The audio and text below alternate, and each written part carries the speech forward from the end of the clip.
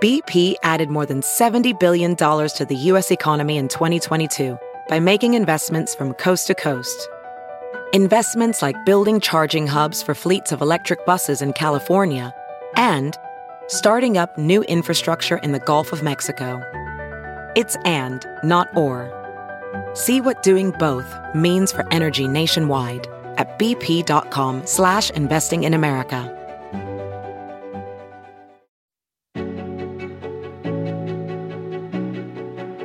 Hi, this is Jason Greenblatt. Welcome to my podcast, The Diplomat, brought to you by Newsweek. I was so happy to have a discussion with Ambassador Nikki Haley. Nikki and I worked together on issues relating to Israel and the Middle East at large. She could always be counted on to speak hard truths to the United Nations, including to the UN Security Council. In today's podcast, we cover the tragic situation unfolding in Afghanistan. We also covered other important topics, ranging from the many flaws and problems with various UN agencies, Iran, and her thoughts on whether or not she will run for president. It is a great discussion, and I hope you will listen to it and share it. This is Jason Greenblatt, and welcome to The Diplomat, brought to you by Newsweek. I'm delighted and honored to have Ambassador Nikki Haley with me today. It was just such a privilege to work with her. Her dedication to the United States of America and really the world at large, I think, left a deep impact, not only at the United Nations, but elsewhere as well. It was a very sad day for me when she announced her departure. She was so helpful to me on the file that I worked on, supporting and growing the U.S.-Israel relationship, helping to try to build peace between Israel and the Palestinians, and certainly Israel and the Arab countries, which ultimately resulted in the Abraham Accords. So I want to thank her for that, and I want to thank her for her years of service to the United States of America. Before we talk about your incredible work at the United Nations, Nikki, I want to speak about the tragic situation in Afghanistan. I don't even know where to start. The rapid U.S. withdrawal, the speed at which the Taliban took over, the danger that American citizens and Afghans who helped American citizens are now in, the danger to Afghans who now will have to live under brutal Taliban rule. Please share your insight on this. You've worked on international files. You understand Afghanistan. What should people understand? Well, Jason, first of all, it's great to be with you. It was such a pleasure to work with you in the administration. You are one of the unsung heroes of that magic team that created the Abraham Accords and so many other things. So it's really a treat for me to be on here with you. You know, when you talk about Afghanistan, the only thing I keep thinking is it didn't have to be this way. And, you know, this comes at me from so many different directions. First of all, as a military spouse who very proud of my husband who served in Afghanistan, sacrificed in Afghanistan, and military families feel united in the service of our loved ones. And so, you know, on one side, you're angry and hurtful for them of what happened. On the other side, as a governor that watched multiple units get deployed to Afghanistan, and our job was not just to try and keep them protected, but to make sure they were proud about their sacrifice. And then just looking at it from a world perspective of how other countries are looking at us in the eyes of what happened, it didn't have to be this way. You know, in one action, the Biden administration wiped out 20 years of progress, relationships, and sacrifice in a way that left us humiliated and damaged in the world. And now you're going to see a Taliban flag flying above what used to be the American embassy. You're watching terrorism come back over. I mean, don't ever forget the Taliban gave al-Qaeda safe harbor to the many who are responsible for the 3,000 that were killed on 9/11. We have more than that left our American allies on the ground to die. I think that's something, you know, Jason, it bothered me so much when I saw the Obama administration lead the charge against Israel. And it bothered me from the standpoint of, how do you do that to a friend? How do you do that to an ally and look at the rest of the world and expect them to trust you?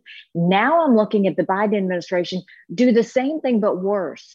Here you've gone, and these soldiers who stood shoulder to shoulder with our soldiers, these interpreters who kept my husband and his unit and all these other people safe, You're allowing them to run through an airport and beg to hold on to the wheel. You're allowing them to go and beg to leave on any plane that will get them out of there because they know they'll die. You're allowing the women who finally could serve in government and the girls who could finally go to college, you're allowing them to basically go back and be slaves in their country. I just can't imagine how that National Security Council meeting went, how those decisions came about, where the contingency plans were, and how they let this happen. And I just have to think, not only are the Taliban and all the terrorist organizations along the Afghanistan-Pakistani line celebrating, but China, Russia, and Iran are now more emboldened today because of the actions of what happened over this last week. In your book, With All Due Respect, Defending America with Grit and Grace, you wrote that you studied a lot before coming to New York, but you purposefully did not study the UN itself because you wanted to preserve your ability to see the UN through new eyes with a fresh perspective. I'm not sure, had you prepared, that you would have been able to prepare for this fiasco. Is there anything that the UN could actually do, or do they just issue statements and platitudes and we're all helpless and the statements really are not helpful because they give hope when you can't give hope at the moment given what's happened?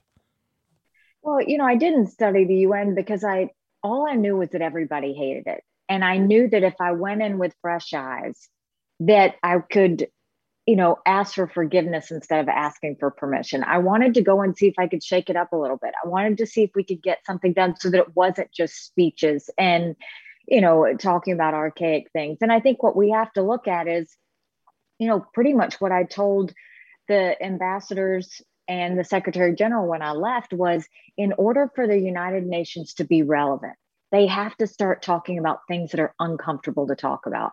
They have to start really taking on those hard issues. They have to talk about the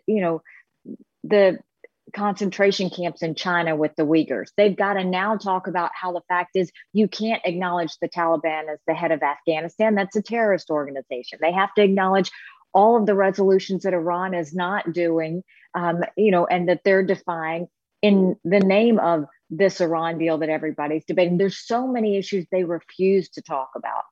And I think if you look at the United Nations, the intent was good. It was if you put 193 countries in a room in the name of peace, that good things will happen. Well, that sounds nice, but it's also naive because those 193 countries don't share the same values. And when you put those countries together and they don't share the same values, then you have very different goals. And I think that's what we've watched happen at the United Nations. Let's talk about the Human Rights Council, a UN body whose supposed purpose is to protect human rights around the world. They focus on Israel all the time, as you pointed out relentlessly. I would think that this should be the only thing that the Human Rights Council should be doing now for the next year or however long it takes to give the people of Afghanistan human rights, dignity, safety, security. What do you think?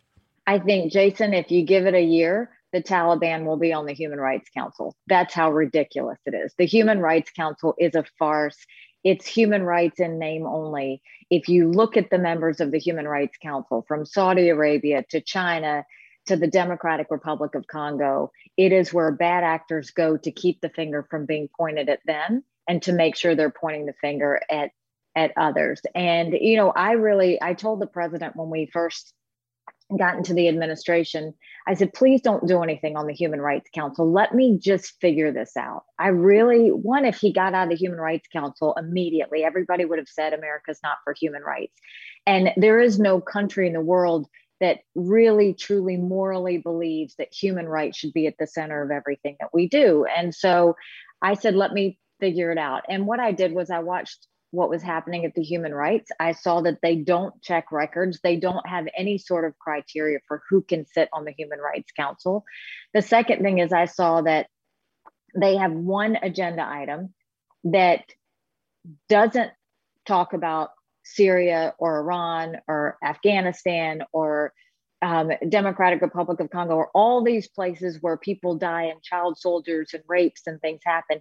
They have one agenda item every year that consistently talks about Israel and bashes Israel. And so I went to my team and I said, we're going to go see if we can change this. We met with over 100 countries and talked about the Human Rights Council.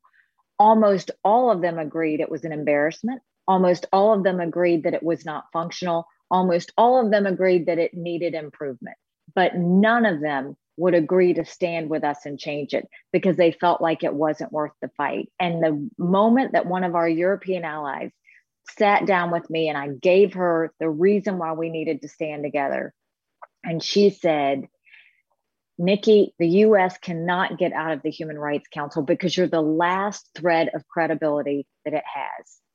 And I immediately picked up the phone, went and met with the president. And I said, it's time to get out of the Human Rights Council because I didn't want us to give it 1 ounce of credibility. We can fight for human rights and we'll continue to fight for human rights. We don't need a council that's a farce to do that.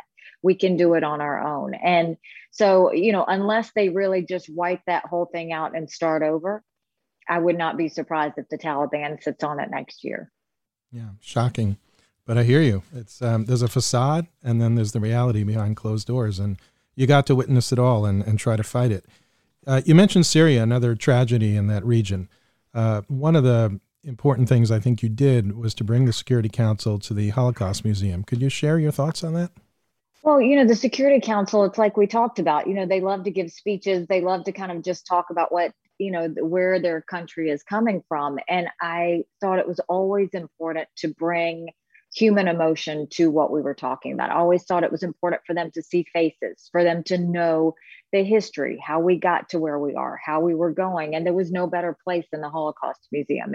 They were doing a exhibit on Syria and the victims of Syria and what had happened. And so we brought the Security Council to DC, and I wanted them to understand that, you can't say that in the world we all united and said never again, and then turn around and watch a tragedy that may be different, but still the same in scale on, victims and families broken apart and sacrifices and things that are just unthinkable happening, chemical weapons being used on children.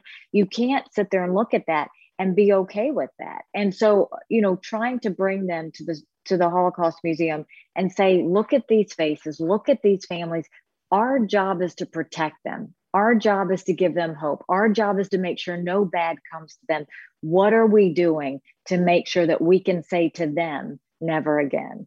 And, it was one more step that I tried to do to just get them to feel something, get them to see something. And, it works on a lot of levels. It works. There was one Security Council meeting, one of my first ones, and it was after President Trump. It was actually when Assad used chemical weapons the first time on those children. And what made it worse was he dropped bombs on the hospital, so the children couldn't even get help. And I went and was speaking to the Security Council on Syria. And I stood up, which I didn't know you weren't supposed to do, but it's okay. I could ask for forgiveness later. And I held up pictures, which you weren't supposed to do, of dead children. And I made them look at these children that died from chemical weapons. And I looked at Russia and I said, how many more of these children have to die before you care? And they were shocked. But you have to do that to them. You have to go and try and get into the conscience of these people. It's the only way we can move the ball forward. You'd think they'd want to get out of their seats and see things the way you tried to present it to them, but I guess that's not the way they operate. In a very memorable moment, you made a speech about peace between Israel and the Palestinians in which you compared the late Egyptian President Sadat to President Abbas. Saeb Erekat, the then Palestinian chief negotiator who has since passed away, said, Nikki Haley needs to shut up and realize that the Palestinian leadership is not the problem. Your reply, consistent with your grit and grace, was, I will decline the advice that was recently given by your top negotiator, Saeb Erekat. I will not shut up. Rather, I will respectfully speak some hard truths. And you're known for speaking hard truths there and everywhere else. Can you tell us about that remarkable story? Well, Erekat had lots of lovely things to say about me like that. That was one of many. But, the thing was, one, I wanted to make sure that Abbas knew, look, this is what your people are saying. And you can throw stones all you want, but I'm going to continue to throw truths right back at you. And, it goes to the heart of so much of the Arab community lied to the Palestinians. They made them think that things were going to get better. They made them think if they continued to be stubborn, continued to fight, continued to hate on Israel, that one day Israel would become Palestine and there would be no more Israel. And, I thought it was wrong. And so I think that, being at the Security Council, whether it was a boss, whether it was any dictator, whether it was Russia or China, it was important to speak the hard truths. And it was also important not to get emotional about the things that they were trying to do to distract us. Distraction is something that they always use in politics to get you to get off your game or to get off the issue. The best thing we can do is to focus, stay on message, and speak those hard truths. Life is easier when you tell the truth. And so, it was just a reminder to him about how ERCOT continued to throw stones and how I was going to be unfazed in that and not stop talking about the truth. So among those hard truths for the Palestinians is an organization called UNRWA. It's corrupt. It has an endless pool of people that it tries to help or really doesn't try to help them. It actually gives them no potential future. It's always running out of cash. What are your thoughts on UNRWA and what should be done with UNRWA? Another organization at the UN that I wanted to go and really figure out before I started speaking about it. And so on my first trip to Israel, one of the things I did was I met with the directors of UNRWA. I went to the UNRWA schools where the Palestinians were. And what I saw was graffiti written on the walls that was pure hatred and killing of the Jews. What I saw and questioned the directors about was why were textbooks continuing to spew hate of Israelis and the Jewish people the way they were. They would do something basic as if you have 5 Israeli soldiers and you kill 3 Israeli soldiers, how many Israeli soldiers do you have left? I mean, no child needs to learn like that because you're indoctrinating hate of the Jewish people when you do that. And so, what we did was we said, look, we want to see where more of your money is going. You can't have refugees in perpetuity. Even if these people have gone on and moved to other countries, why are you continuing to pay money? And they would always say, we need you to give us money. If you don't give us money, the schools will close. Well, the US had given $6 billion, more than all of the Arab countries combined. And I went to the president and I said, look, every year they're telling us if we don't give money, they're going to close schools. Why would we give when their own Arab brothers and sisters aren't giving? And secondly, I think that they're just, let's call their bluff. I don't think the schools are going to close. I think they continue to raise money. They continue to spend it in a corrupt way. They continue to teach hate in their textbooks. They continue to keep their culture the way it is. And they just use us. And sure enough, we went and we cut our funding in half. Despite me wanting to cut the whole thing, their schools did not close and they protested us in the streets because we didn't give them more money. We eventually stopped giving them funding. Their Arab brothers and sisters stepped up. And since that organization has literally been in a downward spiral. And again, it's, just because the UN creates an organization doesn't mean it's a good organization. We have to do our homework. We have to know that every dollar matters and where we give it should be behind an organization of truth, not one that is about perception or corruption based on what they're really trying to do for their political gain. In another tragic story out of the region, you met with the family of Hadar Golden. Hadar Golden is one of the IDF soldiers, together with Oran Shaul, whose bodies are being held by Hamas after a conflict with Gaza. Avira Mengistu and Hisham al-Sayad, 2 Israeli civilians who are being held by Hamas. Such sadness. What's your message to these families, to the mothers of these boys, and to the fathers? I met with the Goldens and I met with Leah Golden, and you want to talk about a woman of true strength and persistence and love for her son. I met with her at the UN and we actually started to make progress. One of really bringing to light what had happened. We were actually working with some of the Arab countries on how to get her son's body back. I met with her again in Israel when I was there. And it's heartbreaking because this goes to the fact that Hamas is nothing but thugs who don't value life. It's disgusting that they would sit there and harbor bodies in the name of trying to make people feel more pain or hurt more or leverage it. I don't know if they even know where the bodies are or not, but the idea that these families have to sit there and wait when they could just give us one simple answer goes to the heart of who Hamas is, goes to why we don't give them a shred of credibility. And it goes to the fact that they don't value life. It's why they say death to Israel. It's why they say death to America. And it's why we have to understand that all of these families have suffered enough. And 1 ounce of credibility to Iran, $1 that goes to them, anything that goes towards that Iran deal is doing nothing but funneling money to Hamas, who have gone and made these families suffer way more than they ever should have. Another UN agency, the World Health Organization. Tell us how you think they handled the COVID crisis and also their notion that they could tell us what to do with our vaccines. Yeah, I mean, the World Health Organization is now a puppet of China. And it's not what I think, it's what they did. They showed it in their actions. The idea that, they wouldn't allow Taiwan to be a member. Taiwan in December went and said, December before COVID broke, went and said something is wrong. We are seeing, human to human transmission in this. It was told to the World Health Organization. They didn't say anything. 2 weeks later, there are things happening in China. They're still not saying anything. China cuts off flights coming into their country, but continues to allow people to leave China because they knew they were infected and they knew they didn't want to be the only country that suffered. And what does the World Health Organization do? They, when we finally closed our airports, they held a meeting, said we were wrong to close our airports to the Chinese, that we were wrong to take this and handle it the way they do. Tedros, the head, goes to China, meets with them, and only then comes back and does it the way China wants him to do. And then he goes on to praise them when China tries to steal our vaccines. I mean, it's the World Health Organization owes the world answers.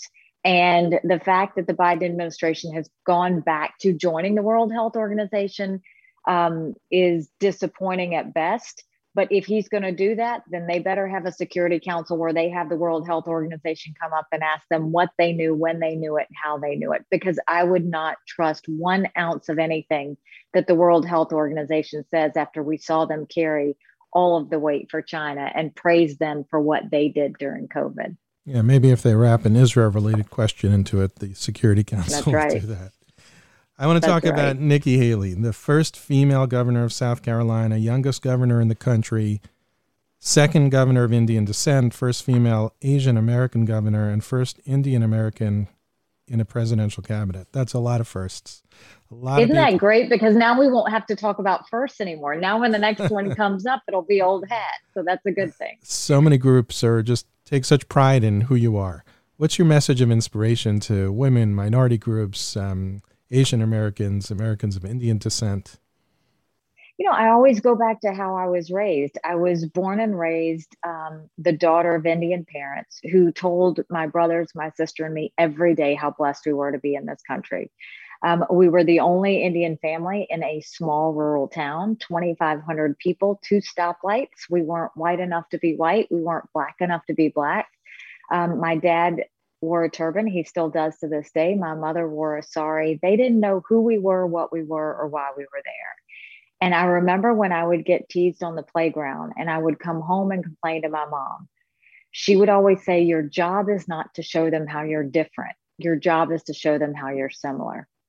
And it's amazing how I took that lesson on the playground and it played out in my life as I worked in the corporate world, as I was governor, as I was ambassador. And I say that because while we went through those challenges, that same state elected me governor.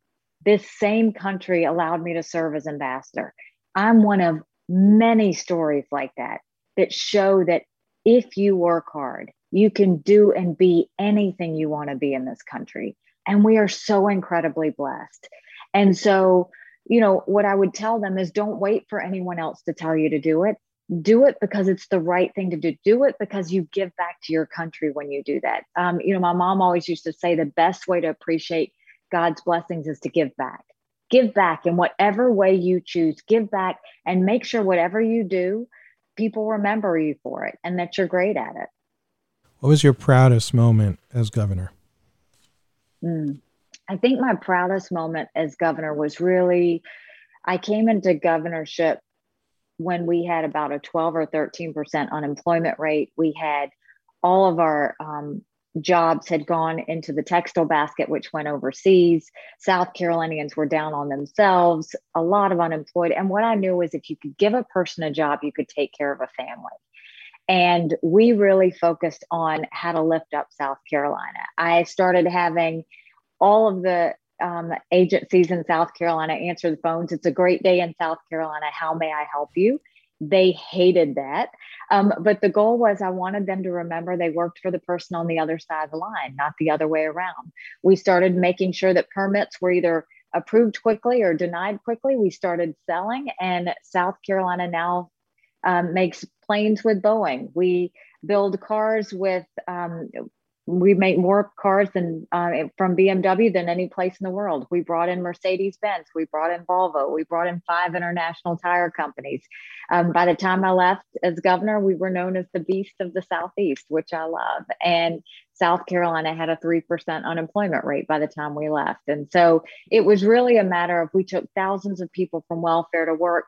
We created skills and believed in people in prisons to where we now have the lowest recidivism rate in the country. And we created jobs that allowed us to be actually in this census, one of the fastest growing states in the country. So really proud of just people realizing their value and their ability to give back was really fun.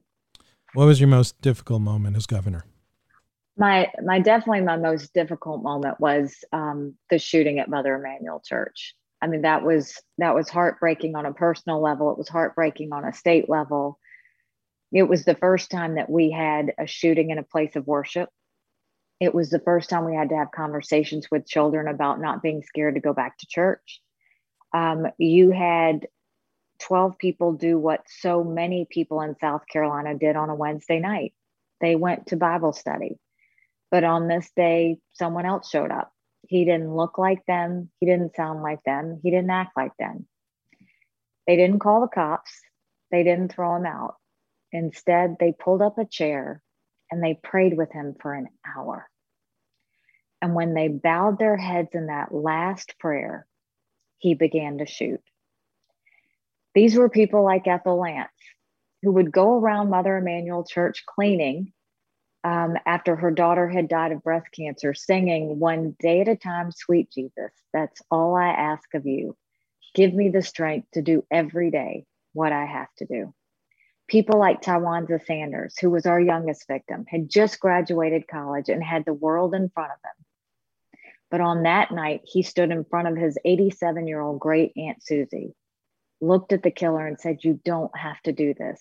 We mean no harm to you." Or it was people like Cynthia Hurd, whose life motto was simply to be kinder than necessary. That's who these people were. They weren't famous, but they loved their families, they loved their communities, and they loved their church. And in one instance, hate took them away. The national media wanted to come in and define everything this was about. They wanted to talk about gun control. They wanted to talk about the death penalty. They wanted to talk about racism in South Carolina. And I remember feeling like I needed to protect those families and I needed to protect our state. This was on the heels of Ferguson. And there were riots throughout the country. And there was the killer 2 days later in a manifesto showing himself in images with the Confederate flag. And that was tough because the Confederate flag was flying on the grounds of the State House. It had been negotiated in 2000 to come from atop the Capitol to in front of the Capitol. And it was a very hard debate. It brought South Carolina to its knees. But I knew once I saw those images that we could not have a child drive by the State House and see that. And I knew that half of South Carolina looked at that flag and saw it as respect and heritage. And the other half of South Carolina saw it as hatred and slavery. My job as governor wasn't to judge either side. My job was to be able to get them to see a better way forward. And so we called for the Confederate flag to come down. We moved it to a museum. We had a brutal few weeks. There were 9 funerals, all open casket. I attended all of them. You saw many families just fall over the caskets in grief. But we didn't have protests, we had vigils. We didn't have riots, we had hugs. And the people of South Carolina truly showed the country what strength and grace looked like. And I will forever be grateful to them. But it also, shed light on the fact that while I was trying to protect the state, I was not taking care of myself. And I started to show terrible side effects from it. I was very emotional. I was heartbroken, and ended up talking with my doctor and was diagnosed with PTSD and had to undergo many months of therapy, because I think when you go through a tragedy like that, even though you're not in it, you take responsibility for it. You start to take it personally, and you hold it deep inside. And so it's why I'm very sensitive to members of the military, anyone that has gone through any sort of post-traumatic stress disorder, because what I know is if you get help, there is light at the end of it. But if you don't, then it can be a very dark place. Well, it's great that you recognized it and more so had the courage to seek the help. So I'm really glad about that. Let's go to Iran for a couple of minutes. Since President Biden was inaugurated, he tried to get back into some form of the JCPOA. They now have a president who is responsible for the murder of some 30,000 Iranian citizens in the late 80s. Their proxies foment terrorism around the world, causing our allies all sorts of trouble. What would you tell the Biden administration today? Forget what he tried to do, right? It's maybe over, who knows? But what do you say to him today? Don't do it. Stop. I mean, you don't go and make a deal with someone that says death to America. You don't do it. And, the idea that not only do they say death to America, they say death to Israel, who's one of our closest allies. They're a culture of hate. They're a culture of terrorism. They have funded terrorism throughout the world. You don't go make a deal with the devil. And that's what this is. And the idea that Biden is falling all over himself to do this is a terrible mistake. And, we saw who Iran was when we literally gave them planes full of cash. They didn't use that money to help the people of Iran, who would desperately love to have the regime go away. Instead, they funneled money to Hamas and Hezbollah in Lebanon and the Houthis in Yemen, and went into Afghanistan and Iraq. All they did was fund terror. And if you give them more money, they will do it again. We went and we were able to stop the bleeding when the president got out of the Iran deal and cut off all of those funding fuels. And so for Biden to do that again, it not only would it be a death wish to Israel for him to do that, it would be a threat to the world for him to try and get in bed with Iran in any way whatsoever. And I hope that just looking at what's happened in Afghanistan and looking at the fact that Iran's going to be all involved with the Taliban and all of these terrorist groups, I hope he doesn't go and throw fuel into the fire, because that's exactly what this would be. Last question. I get it all the time. I'm sure you get it many more times than me. People keep coming up to me and saying, I love Nikki Haley. Is she going to run for president? What should I tell them? It's an easy, fun question to ask, but it's a little bit harder to answer. And that is that I have learned through my life that a year is a lifetime in politics. And so, what I'm doing now is focusing on the House, the Senate, getting good governors elected. I will be doing that throughout this year and 2022. And I don't think I need to make a decision on whether there's a further step for me until the beginning of 23. The way I look at it is if we don't win the races and win the House and Senate back in 2022, 2024 won't matter. But what I do know is I'm too young to stop fighting. And whatever it is, I always want to be a voice and a source for good. And I will find a way to do that regardless of what position I hold. Well, keep up that great fight. We need people like you in the fight. I want to thank you, Ambassador Nikki Haley, for sharing your wisdom, for your friendship, for your service, and for taking the time to be on this podcast. Thank you so much. Thanks so much, Jason, for having me. I hope you found this discussion with Ambassador Nikki Haley insightful. I know I did. Her answers can help you think more deeply about some of the complex problems facing the United States and the rest of the world. You can listen to The Diplomat on iTunes, Spotify, and wherever podcasts are heard. Please share this episode and other episodes of The Diplomat with your friends and family. I'm Jason Greenblatt, and this is The Diplomat. brought to you by Newsweek.